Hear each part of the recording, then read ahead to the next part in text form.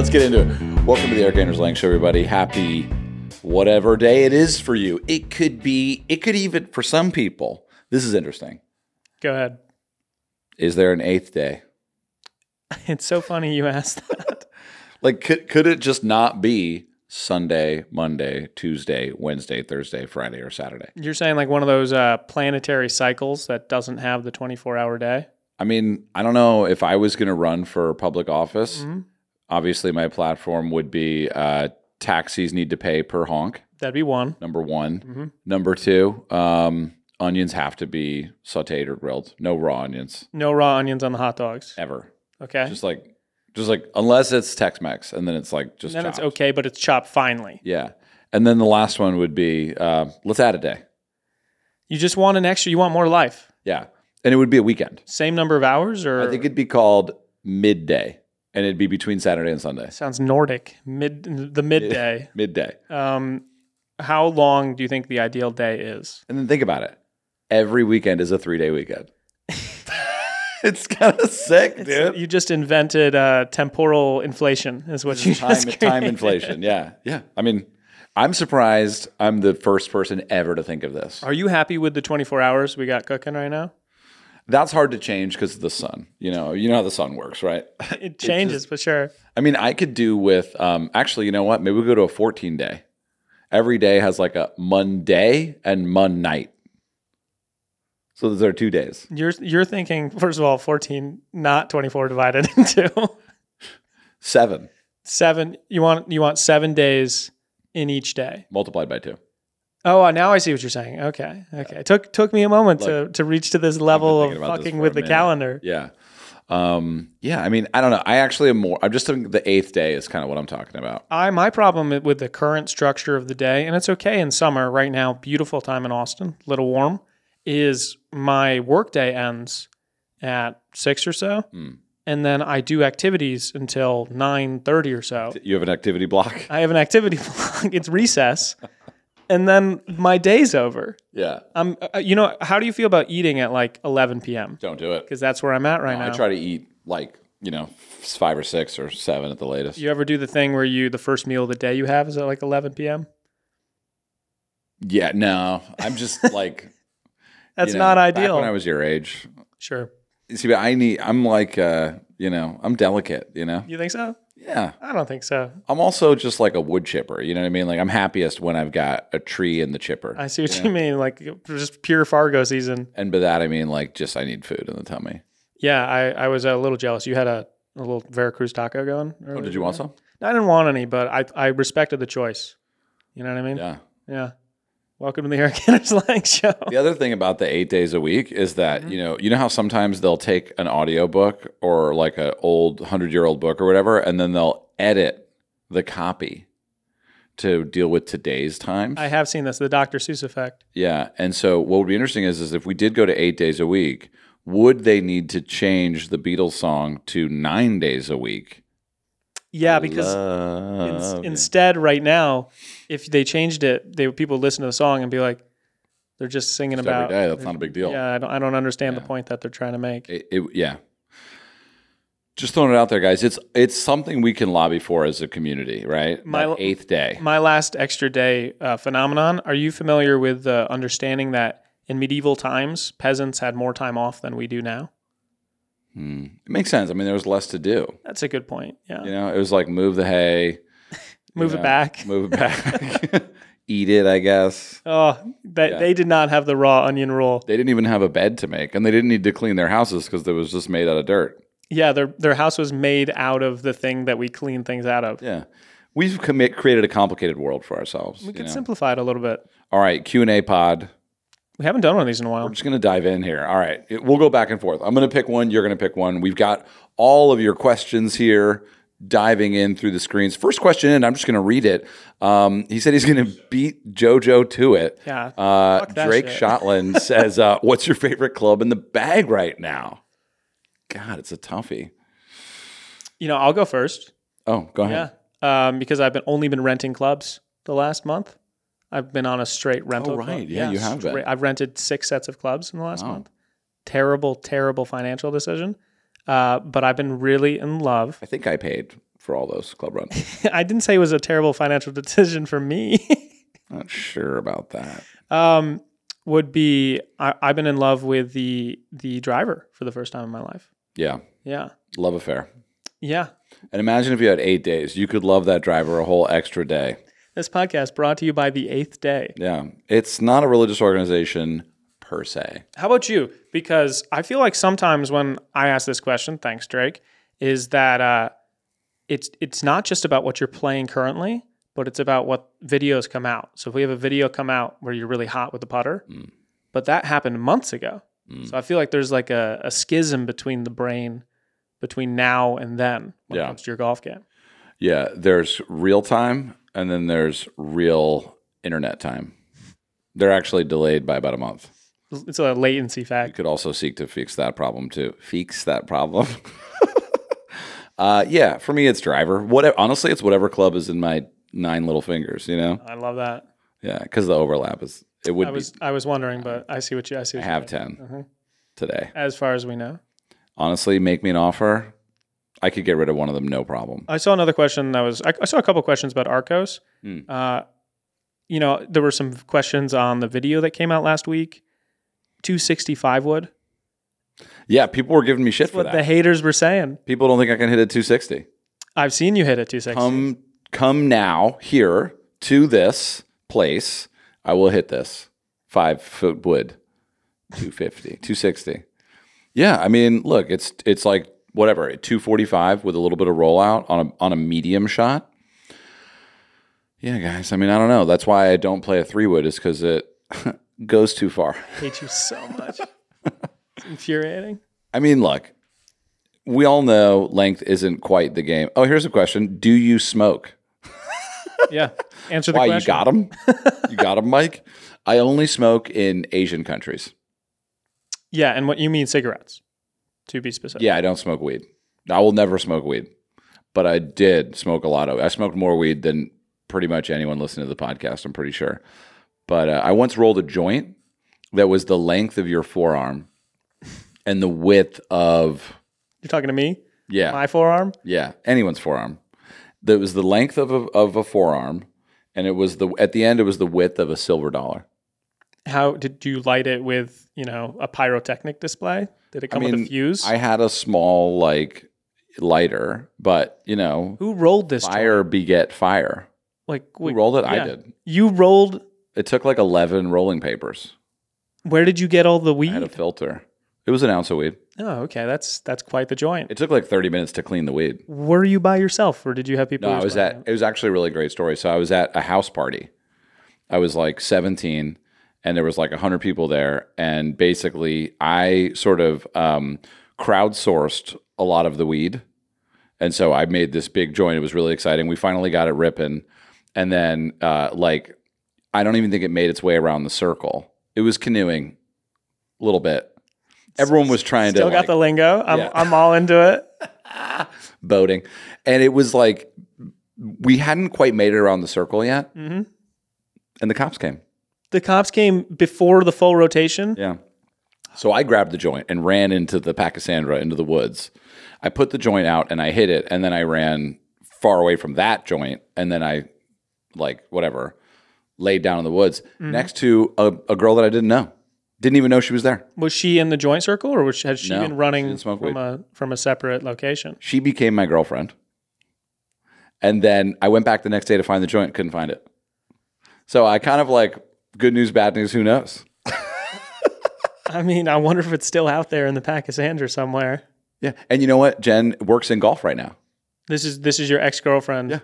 who I'm like a golf guessing coach. was not a golfer at the time either. Correct. Neither was I. Yeah.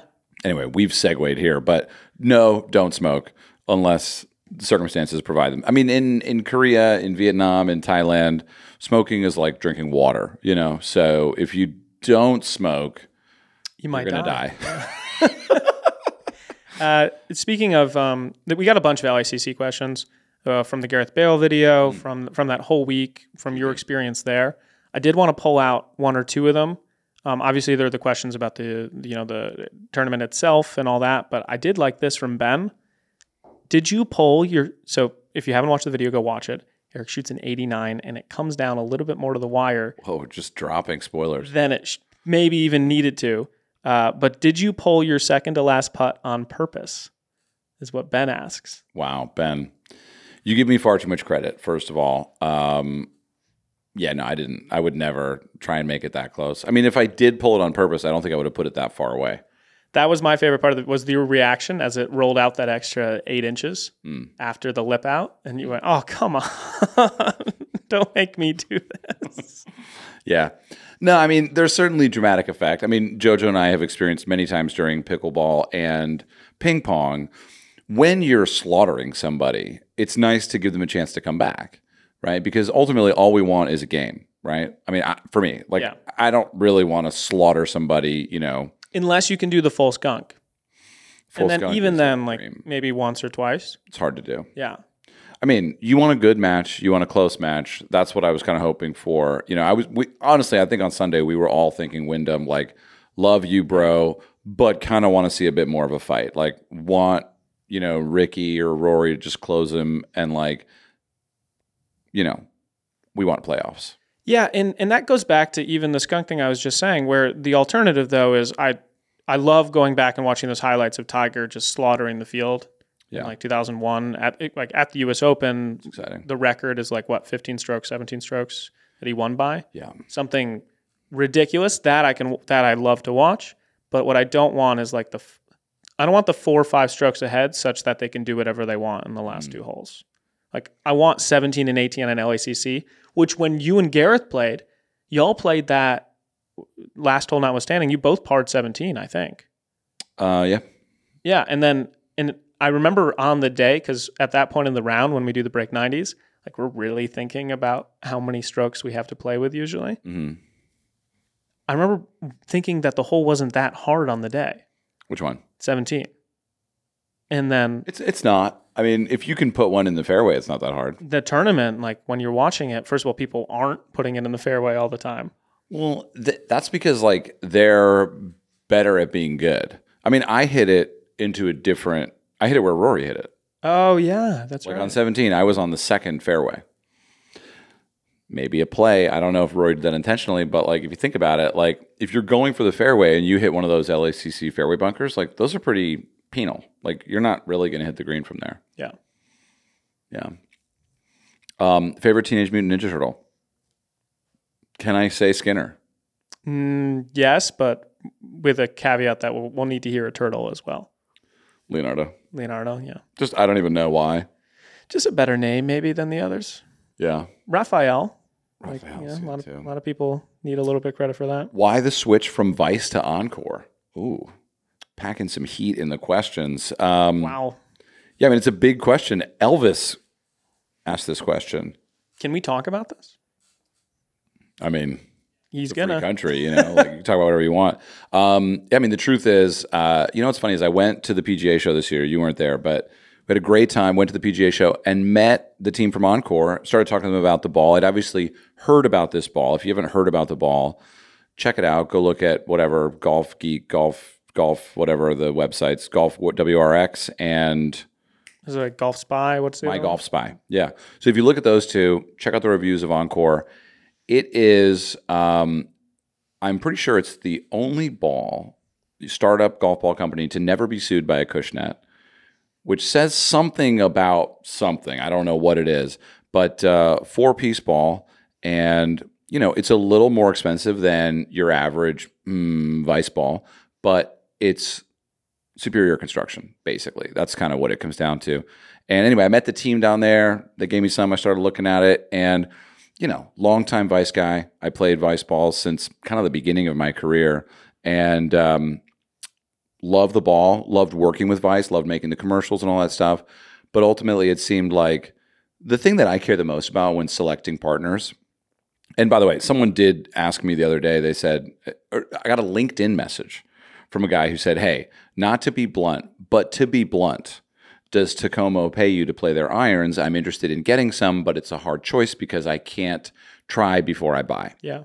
And I'm going to respond here right now. If you're that guy, yes, Tacomo, Arcos, Encore, all of those companies, groups of people, make the great content that we want to make possible to give to you for free by supporting the production costs of the videos. So that's part one. Part two is to answer your question specifically about Takomo and perhaps Encore and Arccos.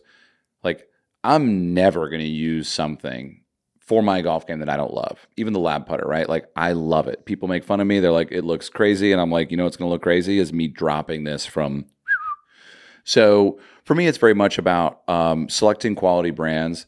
And then the third part is selecting quality brands that want to support our community. And so Encore has come up with a really cool way for us to deliver a cool product to our community. So when you come to an event, there's going to be free Encore balls there. Anyway, Encore, great company, great ball, great people. Very excited to be playing Encore. And so, yeah, and then actually going back to the second question that was asked was, Arccos, how much do you enjoy them? High handicap friendly. I had a conversation about this last week. I was on the golf course, a guy, 50 years old, 10 handicapper, telling me that he doesn't want to practice, so therefore Arccos isn't right for him. Bullshit.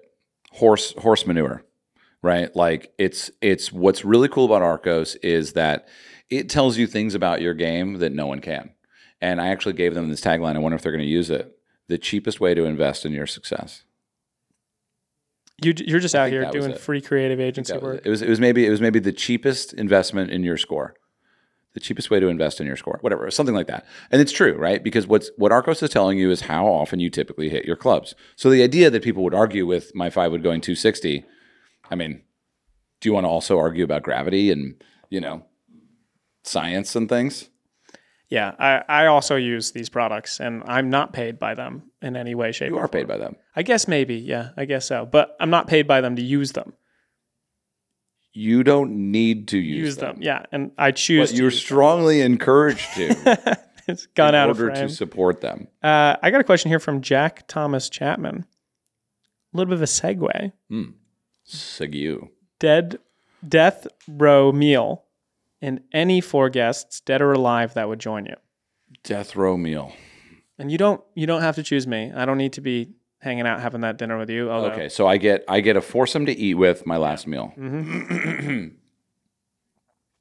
Yeah, I mean, honestly, it's my last meal, so like I don't care about what's going to happen next. So it's probably like a gallon of cookie. It's a gallon of homemade vanilla ice cream. God. With. Are you choosing to die by this meal? Maybe. I mean, that'd be awesome. And so it's a gallon of homemade ice cream, vanilla, with like a dozen freshly baked chocolate chip cookies. I'm going to town on that. Probably going to throw up, right? I'm going to eat the whole thing, throw up. And then next, it would be, I think it would just be like world's best hamburger. You know what I mean? Whatever that is. I don't know. Like, I would just be like, what's the best hamburger? Bring it. Prepare it right away, It would probably be just a nice patty, maybe like Wagyu, medium. Smash burger, or are we whatever. Doing a Sure. thick one? I don't care. You don't care. You're just like whatever the best one is. Just whatever the best one is. You're not doing like a 10-course sushi meal here. You're not trying to drag it out. No, I want to eat. I'm going to be done in like 40 minutes. You don't want to get creative with this and be like, I just want a fortune cookie that, tells me the secret to life on the inside. I already know that. Okay. Yeah. And who are your 4 guests? Especially if I'm going to death row. Like, I know something that. I see what you mean. Like, I've done something. You know what I mean? Like, something's happened. I definitely have some learnings to take into the next life. Yeah, and then it would just be like some like in between shoestring and like matchstick fries. Like in between. Yeah, like there's like a mid there. It's kind of like that 8th day. It's just like this mid fry. What is that? Have you ever had that mid fry? Yeah, why not crinkle cut it as well? No, I think crinkle cut is a waste of real estate. You hate that they're taking things away? Each joint in the crinkle is a lack of surface area to provide you with salt or oil. How do you feel about the waffle? Also, yeah, no, I'll eat them. Like, I'm not going to complain. And curly fries are way out? Curly fries are just hard to eat. You know what I mean? Yeah. Like, it's like, it doesn't need to be this big. The curl provides us with nothing. What you want is you want to be able to pick up a thing of fries like a giant picking up sticks and just throw them inside the chopper. The curl provides us with nothing. That'll go on the gravestone. That's the epitaph. Yeah, I like that. Who's your foursome? Oh, a foursome, and I get to play 1 round of golf. Yeah, you can add that to this hypothetical. Shit, man. It would be dead or alive. They said. Whoa, dead or alive. So we're obviously just going like fantastic, right? Okay, cool. So The Rock. Dwayne. Yeah. I'd love to get one last bump before I go, just one social media bump, pick up 10,000 followers on my way out the door. And then, yeah, I mean, The Rock, and then dead or alive, Old Tom would be sick. Old Tom Morris. Yeah. Just like full beard. Yeah. Freaking out over a gallon of homemade ice cream, by the way. Yeah. By the way, the irony is that The Rock and Old Tom probably going to make a movie together. Probably writing a script. Oh, you're bringing those two people together. Yeah, I'm producing. Yeah. At that point. Yeah. And then I think it would be what's the actress's name from the one from Succession?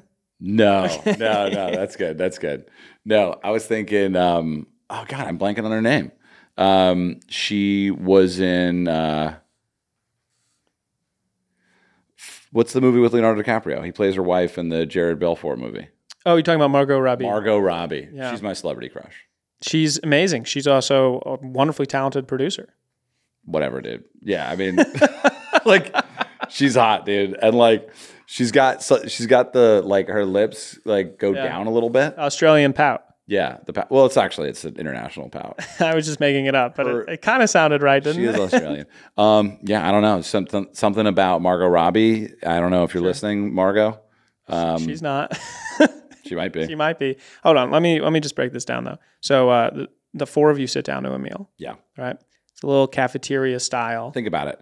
You got two golfer philosophers, and then you got two just like heavyweight Hollywood. Yeah. It's like that's going to be interesting because they can go either way. They can go whichever way and they'll pull us into whatever we want to get pulled into because they know based on their improvisation skills how to make a great conversation happen. They're going to pull things out of Tom that no one has. The ice cream comes out, the burger comes out. Yeah. And you're basically putting together a dream team for the movie you want to watch because you want to see. Oh, this isn't filmed? I thought this was like inside the actor's studio. This is actors on actors. That'd be a cool show. My Last Meal. My Last Meal, yeah. And then the guy gets killed. Yeah, hard to sign off on. There's some waivers involved, but people want to die. We could make it. We could make it happen. People would do it. We'll think about it. If we were like, hey, we'll give you $10 billion. Where are y'all playing? The course? Yeah. Doesn't matter. Could be anything. Yeah, I mean, doesn't really matter. Like, it's kind of like, where am I dying? Am I, because that's kind of like a key component, right? Yeah, it comes back to, would you rather know when or how you die? I think I'd like to play somewhere with like light energy. Like, I wouldn't want to play the prison golf course at Angola. Like, that'd be kind of dark energy leading into my last round. I think it's got to be like, it might be Pebble. Yeah, it might be. Really? I thought you'd choose like an easier course. A little target golf. Pebble's hard. Sup, playa. We went to Pebble recently. It was difficult. It was difficult when we went recently. Everyone got blown up. Tough day. Windy day. Yeah. I played well there, though. One time I had 5 birdies. 5 birdies? I had a couple birdies. Not this week. I had a couple birdies. You had a couple back-to-back birdies. Yeah. Little golf course nearby. I got a question here from our ambassador in Seattle. What's up, Sean? Updates on the bus tour. So, for those of you that have not heard this before, this summer we're going to be embarking on a first-of-its-kind golf journey where we're going to get a tour bus and we're going to do nightly stops at golf courses in your city, whether it's Des Moines, Chicago, Milwaukee, Nashville, Charlotte, Virginia Beach, Montauk, Providence, Albany maybe, or Buffalo. I don't know. Anyway, there's a bunch of stops. We're going to be running around on a tour bus holding Mad Scramble events at your home course. And yeah, the update is we're leaving August 6th, and there'll be tickets coming out soon for that. It's going to be a blast. And we'll also be launching membership at that time, so you'll be able to dive into the full experience, get logged in as one of the first few thousand to join Random Golf Club, see what the app is all about, and honestly, tell us why it's shitty. Because this is a thing we're starting and like we want your help to make it better. I think we know based on some surveys of like what you want out there. But our goal till the end of time is going to be to make it something that you work with and you like and you want to use and tell other people about. So very excited for all that. And that's coming August. And then kind of follow up, because there were a bunch of questions about membership.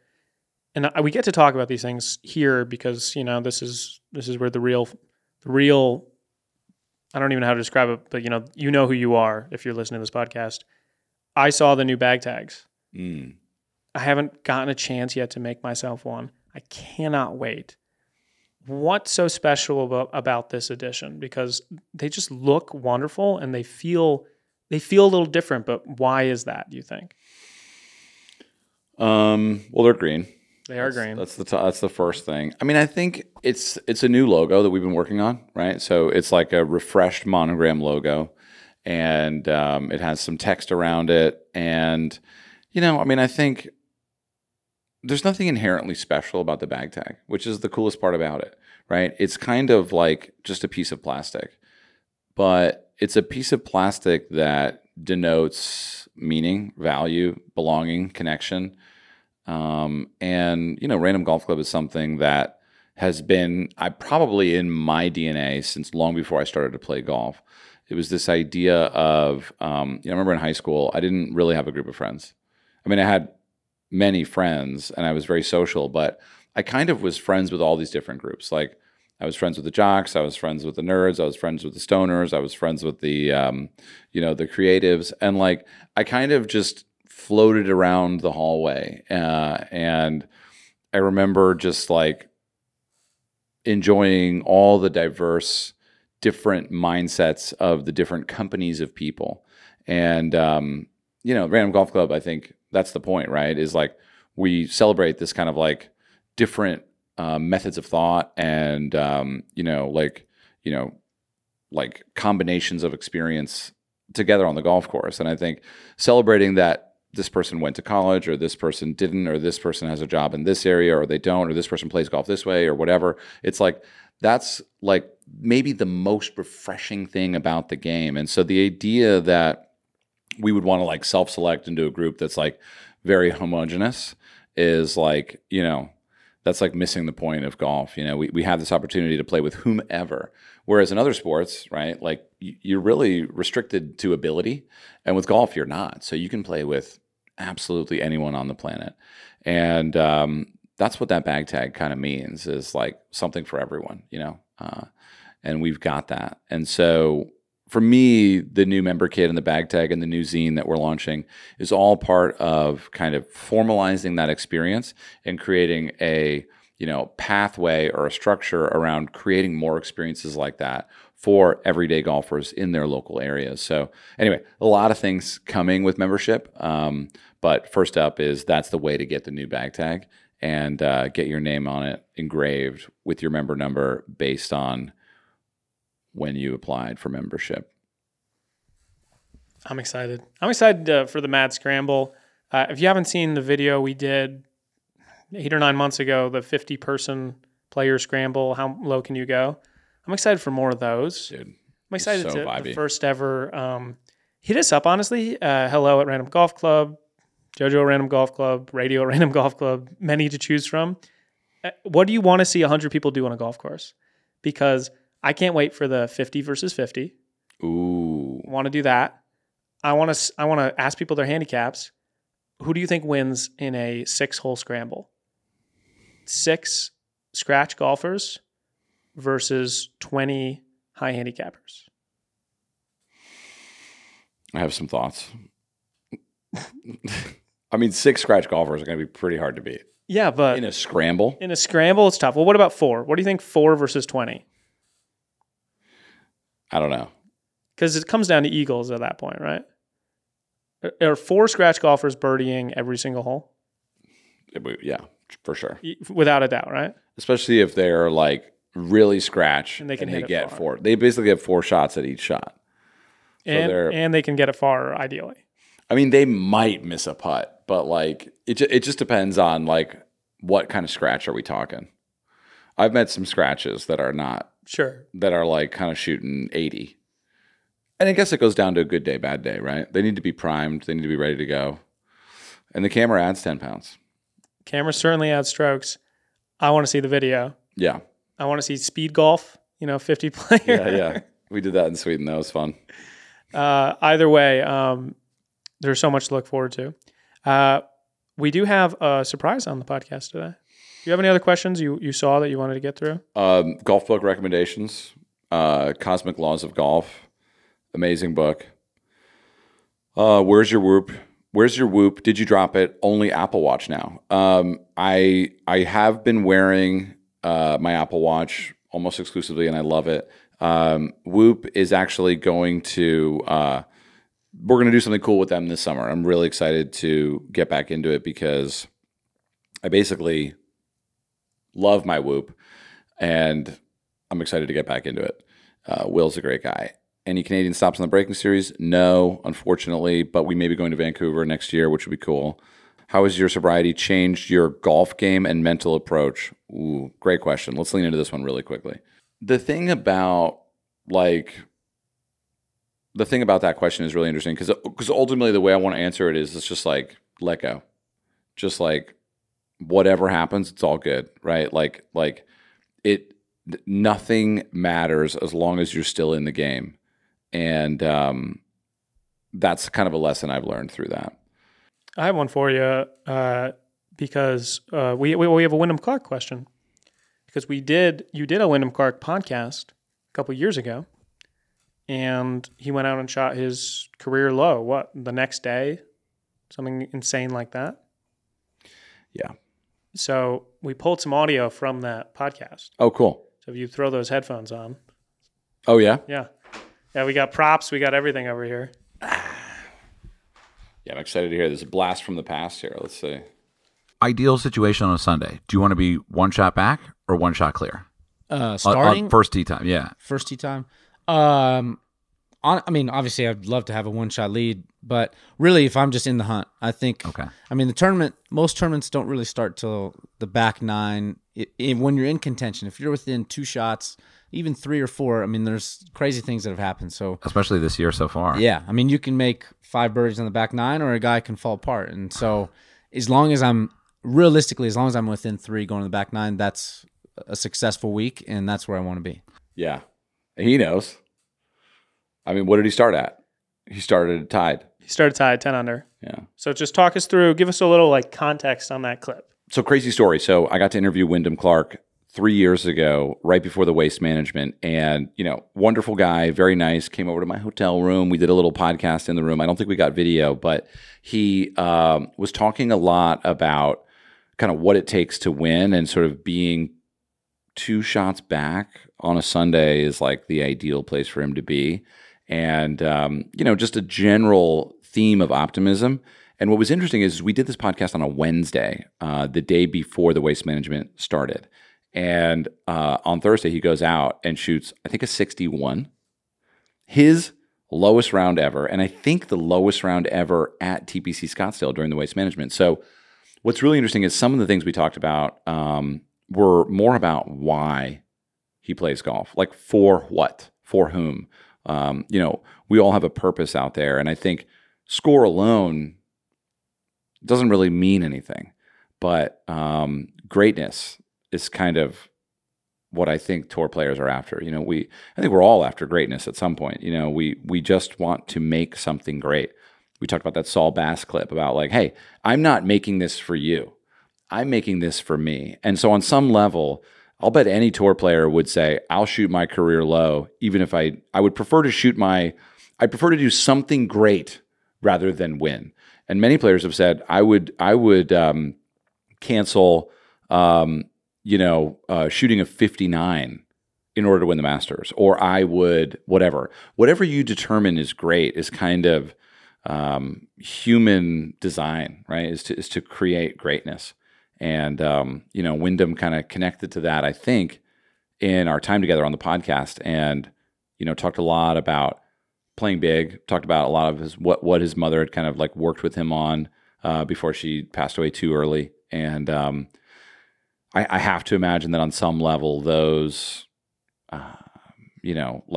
motivating factors around what got him into golf and what he aspires to do to be great just showed up on Thursday, and it was like guy couldn't miss, And I think interesting thing, if we zoom out and look at I played the other day, I was even through 7, feeling really good. and then double, right? And it's like, oh, like there's this kind of Jenga. There's this house of cards that kind of exists in golf, and it's kind of like it's not about your swing. It's not about, the grain. It's not about the wind. It's really just about your own relationship to kind of like accepting that there's actually no obstacle to greatness outside of your own mind. And, Wyndham proved that, right? Like, how do you win twice, right? Boom, done. Like, what is it? Like $7 million in earnings in the last 7 weeks or something. I don't know. I just think couldn't pick a better candidate to win as a first timer of a major like that. Very cool. Yeah, my favorite thing that he says in that whole podcast is it doesn't start until the back 9 on Sunday.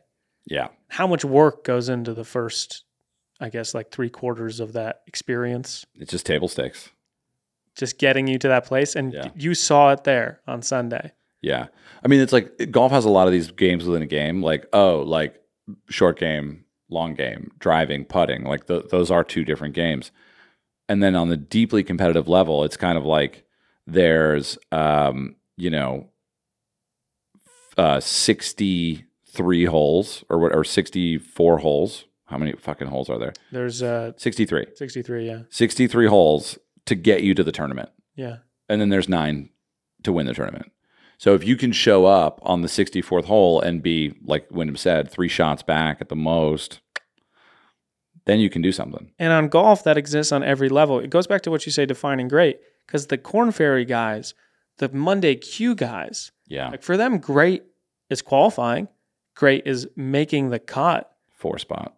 Yeah, making the cut. Yeah, boom. I mean, and that's what's interesting about great is that humans have this like,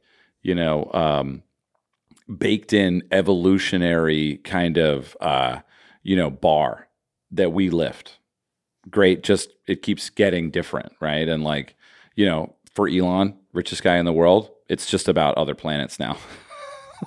Like, you know what I mean? Like, money is game over, right? Like, I've won that game. Yeah. And even if he cycles up and down, I don't think he really even gives a shit now. Now it's just about like, what is the next level of greatness that I can create or acquire for myself or for humanity at large, right? Like, and so what's interesting is like, for me to watch Sebastian Vettel's like retirement speech at the end of Abu Dhabi last year, like, the guy had achieved greatness in a car, and even Gareth Bale, right? Like, Gareth Bale was looking for a different kind of great, looking for great with his family, and that's like fucking valid as hell, man. And Sebastian was talking about using his platform to like make the world a better place. I mean, yeah, great is just sort of always at your fingertips, and then it's also only a mind away, I love Q&A podcast. We're going to go to a quick break, and then we have a very special guest coming on the podcast, someone you would never expect. We got a couple questions about the man who uses no ball when he Peter, plays golf. get in here. HelloFresh. Basically, here's the deal. You're going to get farm fresh, pre-portioned ingredients and seasonal recipes delivered right to your doorstep. You can skip the trips to the grocery store because we don't want to do that unless you're single. But, whatever. You go to the grocery. You know what I mean? Great meet cute spot. Even better meet cute spot, HelloFresh. Invite someone over. You're already a pro chef. Yeah, you go to the grocery and don't buy anything. Just start talking to that. When you said meet cute, I spelled it in my head as MEAT. It is a meet cute. Anyway, you're going to make cooking at home fun, easy, and affordable. That's why it's America's #1 meal kit. So this summer, HelloFresh is here to take the work out of eating well, reach your goals with delicious, calorie-smart, and protein-smart lunch and dinner options, plus new vegan recipes too. I've tried them. They're delicious. We have them here at the office. I have them at my house. HelloFresh Market has snacks, meals, and more to add on to your weekly order, like their fun s'mores bundles for the kids. I have done that, and I like that. It's just, honestly, it's just like, it feels like you have a personal chef. And I know I'm probably not allowed to say that, but whatever. It's more convenient than grocery shopping. But did you know that it's also cheaper to basically 25% less expensive than takeout? So go to HelloFresh.com/EALShow16 and use the code EALShow16 for 16 free meals plus free shipping. It's a pretty good deal. 16 free meals, folks. Yeah, we're giving you the hack. Just try it because you don't have to spend any money. And then, wow, look, your next month, you're eating dinner for free. I mean, I'm wondering, like, do they know if I use it a lot? I've tried. You know, I'm a little scared. They know the email. You just start, like, because basically, I don't know how much the value of that is. It's probably a lot. So, like, you could just set up new email addresses. Anyway, oh, wait. I probably shouldn't be saying that. Anyway, go to HelloFresh.com/EALShow16 and use the code EALShow16 for 16 free meals plus free shipping. America's #1 meal kit, HelloFresh. So when did we play golf together? That was like how long ago? 10 years, 2013. 2013. Yeah, I remember that. And you were friends with Julie, right? Jamie. Jamie Zimron, yes. Jamie Zimron, yeah. That's right. And I had told her about playing without a ball. In fact, she did it a few times with a couple of her clients and really enjoyed it. And she goes, hey, you ought to connect with this guy because he's doing this documentary. And there it went. How many times a week would you say that you play with no ball? Oh, per week, not. So I started, first time I ever did it was in 2000. First time I ever did even one hole was 1995. But I didn't really start playing until early 2000s, where I would play only once a month, roughly, without a ball. And then I'd play with a ball mixed in there. And then I developed a way that I wanted to do it where my first swing was without the ball. And then my next swing was with the ball, kind of like your player B thing, which I was just listening to that. It's really, I think, ties into the player B thing where you can get your brain straight, right? Sometimes by shanking one, other times by just envisioning a good shot. And so then I got hot on it in 2010, 11, 12, right before I saw you. I think I played maybe still kind of only once a month, roughly, that I would do it to keep it fresh in me because it still was brewing all these different ideas. And so here we are. But so has playing with no ball helped you play with a ball? Yes. So when I was doing both regularly, first of all, it's that state of mind that you talk about so much, right? It's like, how can we be in the right state of mind? They say how important the mental game of golf is. And then does anybody ever practice it? And when you do practice it, is it just, okay, down the middle, good. Okay, now I'm going to go.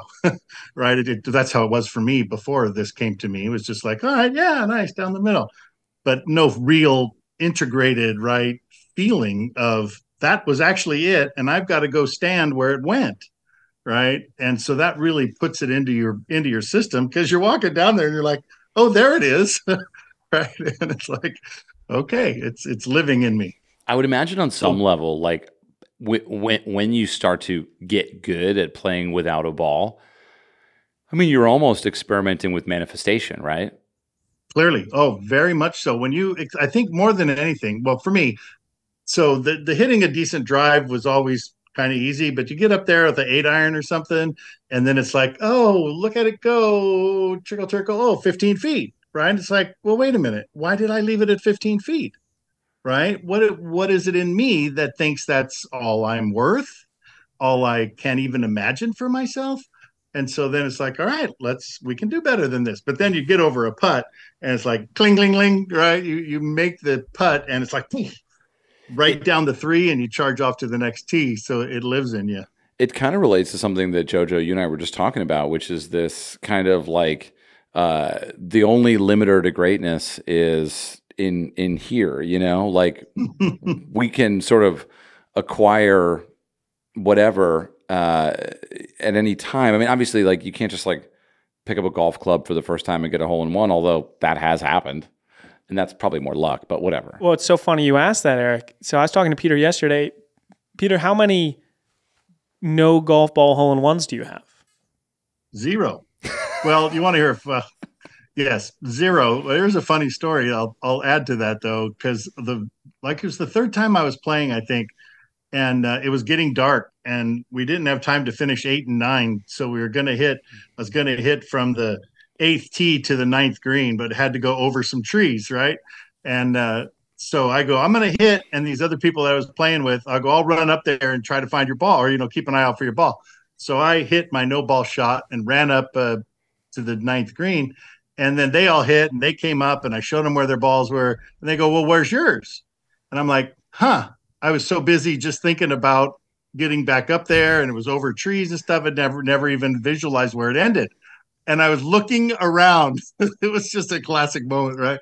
I'm like, where is that? I don't know. And I go up to the hole, and there's a ball, actual ball in the hole. And I'm like, oh, there it is.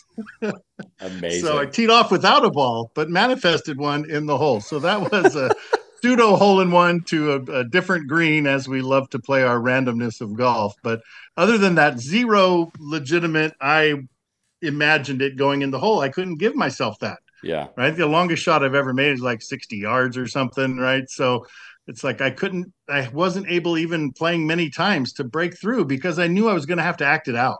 Right. Right. Is you hit a hole in one like that, you got to live it, or it's just totally fake. And a hole in one on some level, whether without a ball or with a ball, is one of those. It's definitely a factor of manifestation, but it's so special that it also has to incorporate some luck. Yeah. And I think you hit it on the head. It's special in a whole different kind of way because, of course, I got a buddy.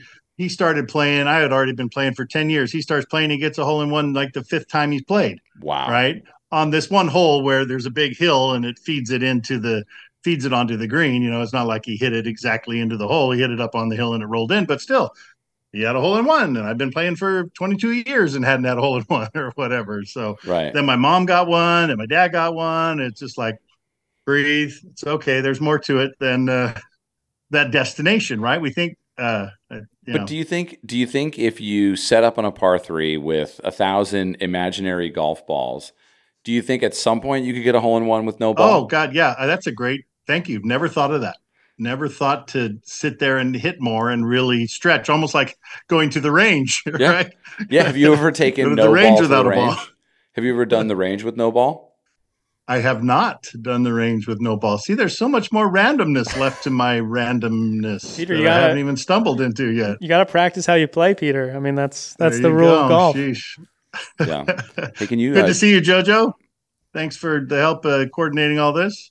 What I did not know, I'd love you to tell us a little bit more about how spirituality in golf has kind of impacted your life. And specifically, I'd love to hear about, because Peter actually is a writer, and I didn't know this, but he's been working on a bunch of different projects, including a golf fable. Oh, yeah. Yes. And this was part of what drew me into you in the first place. Obviously, your documentary was all about spirituality and meditation and golf, and how the whole story, understanding the bigger concepts of golf. And for me, it really came, I've always known that golf was like life. As a kid, I lived close to a golf course. We walked through the plum orchard to the fourth tee, and I would go out, sneak on at night. Right. And, like you've mentioned in some of your podcasts, is like, I don't know that I ever would have been into the game if I didn't realize I could just walk on and get to play a bunch, a little 7-hole loop, between dusk and dark. And so it became a friend, right? It was a place that I went. It was, the Cheers bar is what just came to mind, but it was a friend. It was a deep place for me to be with contemplation, be with myself, be with the game that I knew was all dealing with ups and downs. And so it always lurked there before spirituality had really come into my world.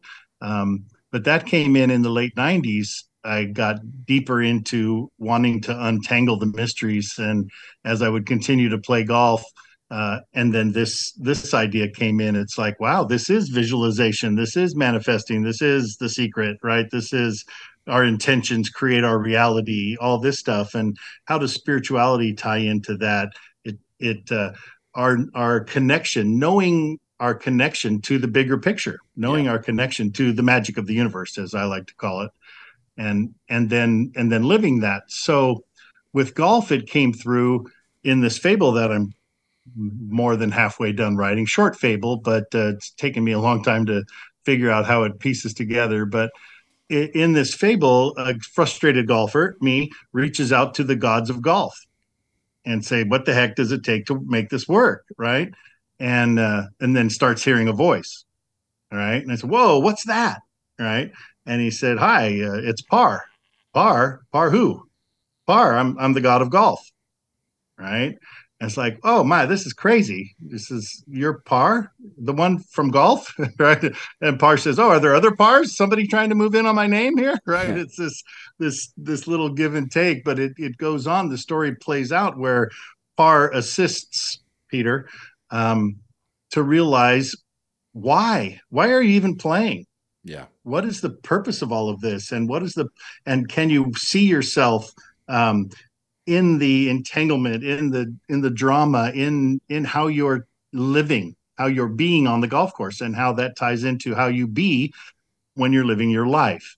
And so that was very prominent in the spiritual dance, right? Is that, who am I connected to the bigger world, and how do I be amidst the ups and downs and the maybes from Alan Watts? Big fan of Alan Watts. Maybe. It's right, maybe. Right? Can I just hit that shot? And okay, Maybe. that's where the next magic has to start from. That's really all it is the starting point for the next possibility. We got so what we got to get together and play. How should we like How should we do it? yeah? What video should we make, Peter? Yeah, good question. I got lots of ideas, man. Ever since I dug deeper with you guys here after this thing came out, I love the Random Golf Club. I want to be the Random Golf Club guy for Monterey, Santa Cruz. Let's do it. I think this what I call it's Conversations with Par is the name of my fable, and it ties in to the Dear Golf thing that you've done, right. where we're actually communicating, in your case with golf, the game, in my case, just ever slightly twisted into a persona that lives in you, right? That golf lives in you from the moment you make the tee time, from the moment the whole part of it, right? The putting on the shoes and cleaning your clubs, that all of it is. So what I can imagine for us is, I come out to Austin, or if you're out in California, and we play around without a ball, or half without a ball and half with a ball, or some weird combination, or any mix and match of things, and experience it together. Well, there's a couple things I'd like to see. I'd love to see a match, an actual Well, there you match. Either both of you no ball, or one of you ball, one of you without a ball. A 2v2, you and Peter roll up and challenge two people to a match. We could do alternate hole. So first hole, Peter has no ball, I have a ball. Second hole, I have no ball, Peter has a ball. I love that. Yeah, we could do a series we could do 6-hole matches where it's each have no ball, each have a ball, and then ball, no ball, whatever. It'd be great to go to a PGA professional, or just a top coach, just a coach, and just ask for a lesson. No ball. Yeah.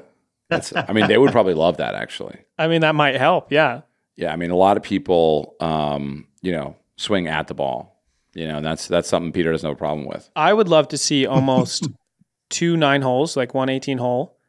First one with a ball, second 9 without a ball. See what you score better. Yeah, that'd be an interesting one. I think I think I'd love to hear from the community. What match do you want to see here regarding ball, no ball, whatever? How does that play out? Let us know. Let us know in the comments what you want to see. Yeah, I think this is a beautiful opportunity to get the community involved. I got on to there's over 200 messages from that 19,000 people that viewed that thing, which amazed me. You guys are getting some amazing numbers. I thought that was amazing, and I see you almost have 400,000 on the U.S. Open thing for your YouTube. It's like, holy chip, yeah. Yeah, Peter, did you say 19,000 people viewed that video? Not true. Not true, Peter. 700,000. 19,000 on Instagram. No, it's about 700,000 on Instagram, and then another 600,000 on TikTok. Boom. So you're looking at 1.3 million people, Peter. A lot of people who've watched you play with no ball. I'd love to hear your reaction when you first watched it. Well, so a good buddy of mine sent it to me, right? And he was from the neighborhood. He was the young kid in the neighborhood who was like 5 or 6 years younger than the rest of us. But he came out, and I helped teach him golf when he was 10 or 11 or something. But he's gone on to be great in the golf world. He actually plays out at Clint Eastwood's course in Carmel. Tehama is his membership. So I'm hoping to do one of my random golf club events out there. But so he sends this to me, and I see, Klingeling, and I see that figure on there, and I'm like, oh my God, that's me. He's used some of this video from the thing we made 10 years ago. And as a creative, right, this possibility that something that you do gets seen, right, is obviously just amazing. And I'll admit that I've had a little less of that being seen thing than I would prefer as an author and a creative, right?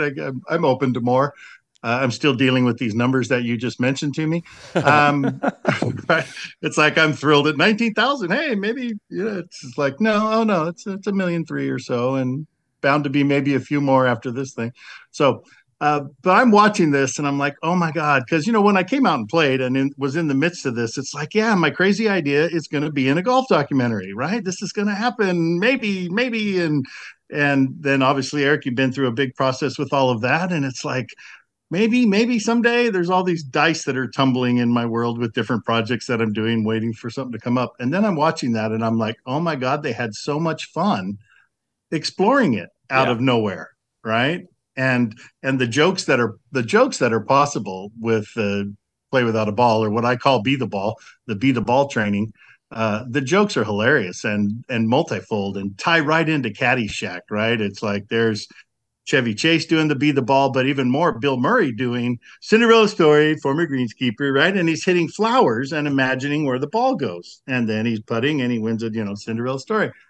So my heart I'll tell you how I felt. It was just like, whoa, this is so great. I'm so honored that it's sharing, and that, because as a creative too, these crazy ideas that we have, we get attached a little bit to the possibility that they might be something, right? And I've been wanting to be an author for a long time and really have had some just small self-published stuff. But so it filled my heart, Jojo. It was just like, oh my God. And look, there's 6,000 views. Oh, 9,000 views. Oh, 12,000 views, just on Instagram. Because when I go to Instagram, it says there's 19,000 views. I don't know. Those are likes, Peter. Oh, yeah. People like it, man.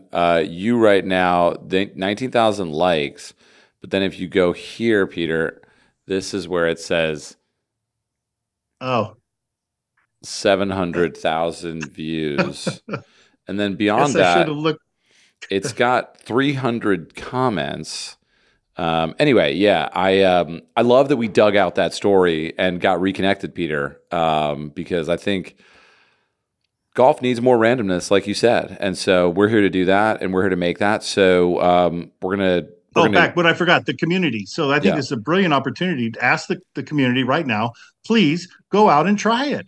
Yeah. Even if it's just for the last couple holes of an otherwise forgettable round. Yeah. Right? Just take 16, 17, 18 and finish without a ball.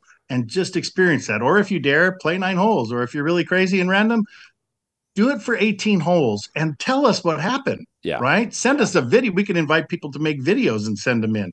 Tell us what happened. Tell us how that felt. Tell us because what showed up for me is that all the fear of the last shot and the fear of the next shot and the judgment about where I am, over par, under par, should have done better, this guy's beating me, I'm embarrassed, all of that stuff goes away. Yeah. And you're like, oh, squirrel, right? It's like, hey, there's beautiful birds chirping. I never really noticed those flowers over there. And you build this momentum in you when you write down birdie, because for me, it's pretty much mostly birdies and occasional eagle is where I got to, right? It's like, and when you write down birdie, birdie, birdie, and you're like 3 under and you're charging to the 4th tee, you've never felt that before. Right? Yeah, it reminds me of juniors, teeing off from the forward tee boxes, like high school and college athletes teeing off from the forward tee boxes for the sole purpose of getting comfortable with scoring, like getting comfortable with going low, because it's just like, you're right, writing down, under par is foreign for most people. So, but it's also like there are terrible players that score great, and there are great players that can't score. So ultimately, it's just sort of in here, right? And I think when you take the ball away, in your example, it really becomes a game in here. And I think that's the coolest thing about your concept here of playing golf with no ball. And I can't wait to do it again. So let's set it up. Yeah, we'll make Yes. it happen. Peter, we're going to send you some RGC stuff. We got to have you repping the brand. So great to, Yeah, for to sure. have you on. And yeah, you never know. Eric, we're doing a bus tour around the country. Oh yeah. And Well, yeah. So maybe you mentioned that. I'm looking forward to the details on that. how great would it be to have Peter to tee off with one of his special golf balls? Dude, Peter's going to run this company in 2 seconds. Just wait. Yeah, I love it. Thanks for coming on, Peter. Peter is feeling that too. I really want to be involved in lots of ways. I got lots of random ideas. Good. And we just scratched the surface there, but it's beautiful to be with you guys and to be integrated into this wonderful random wholeness. I love it.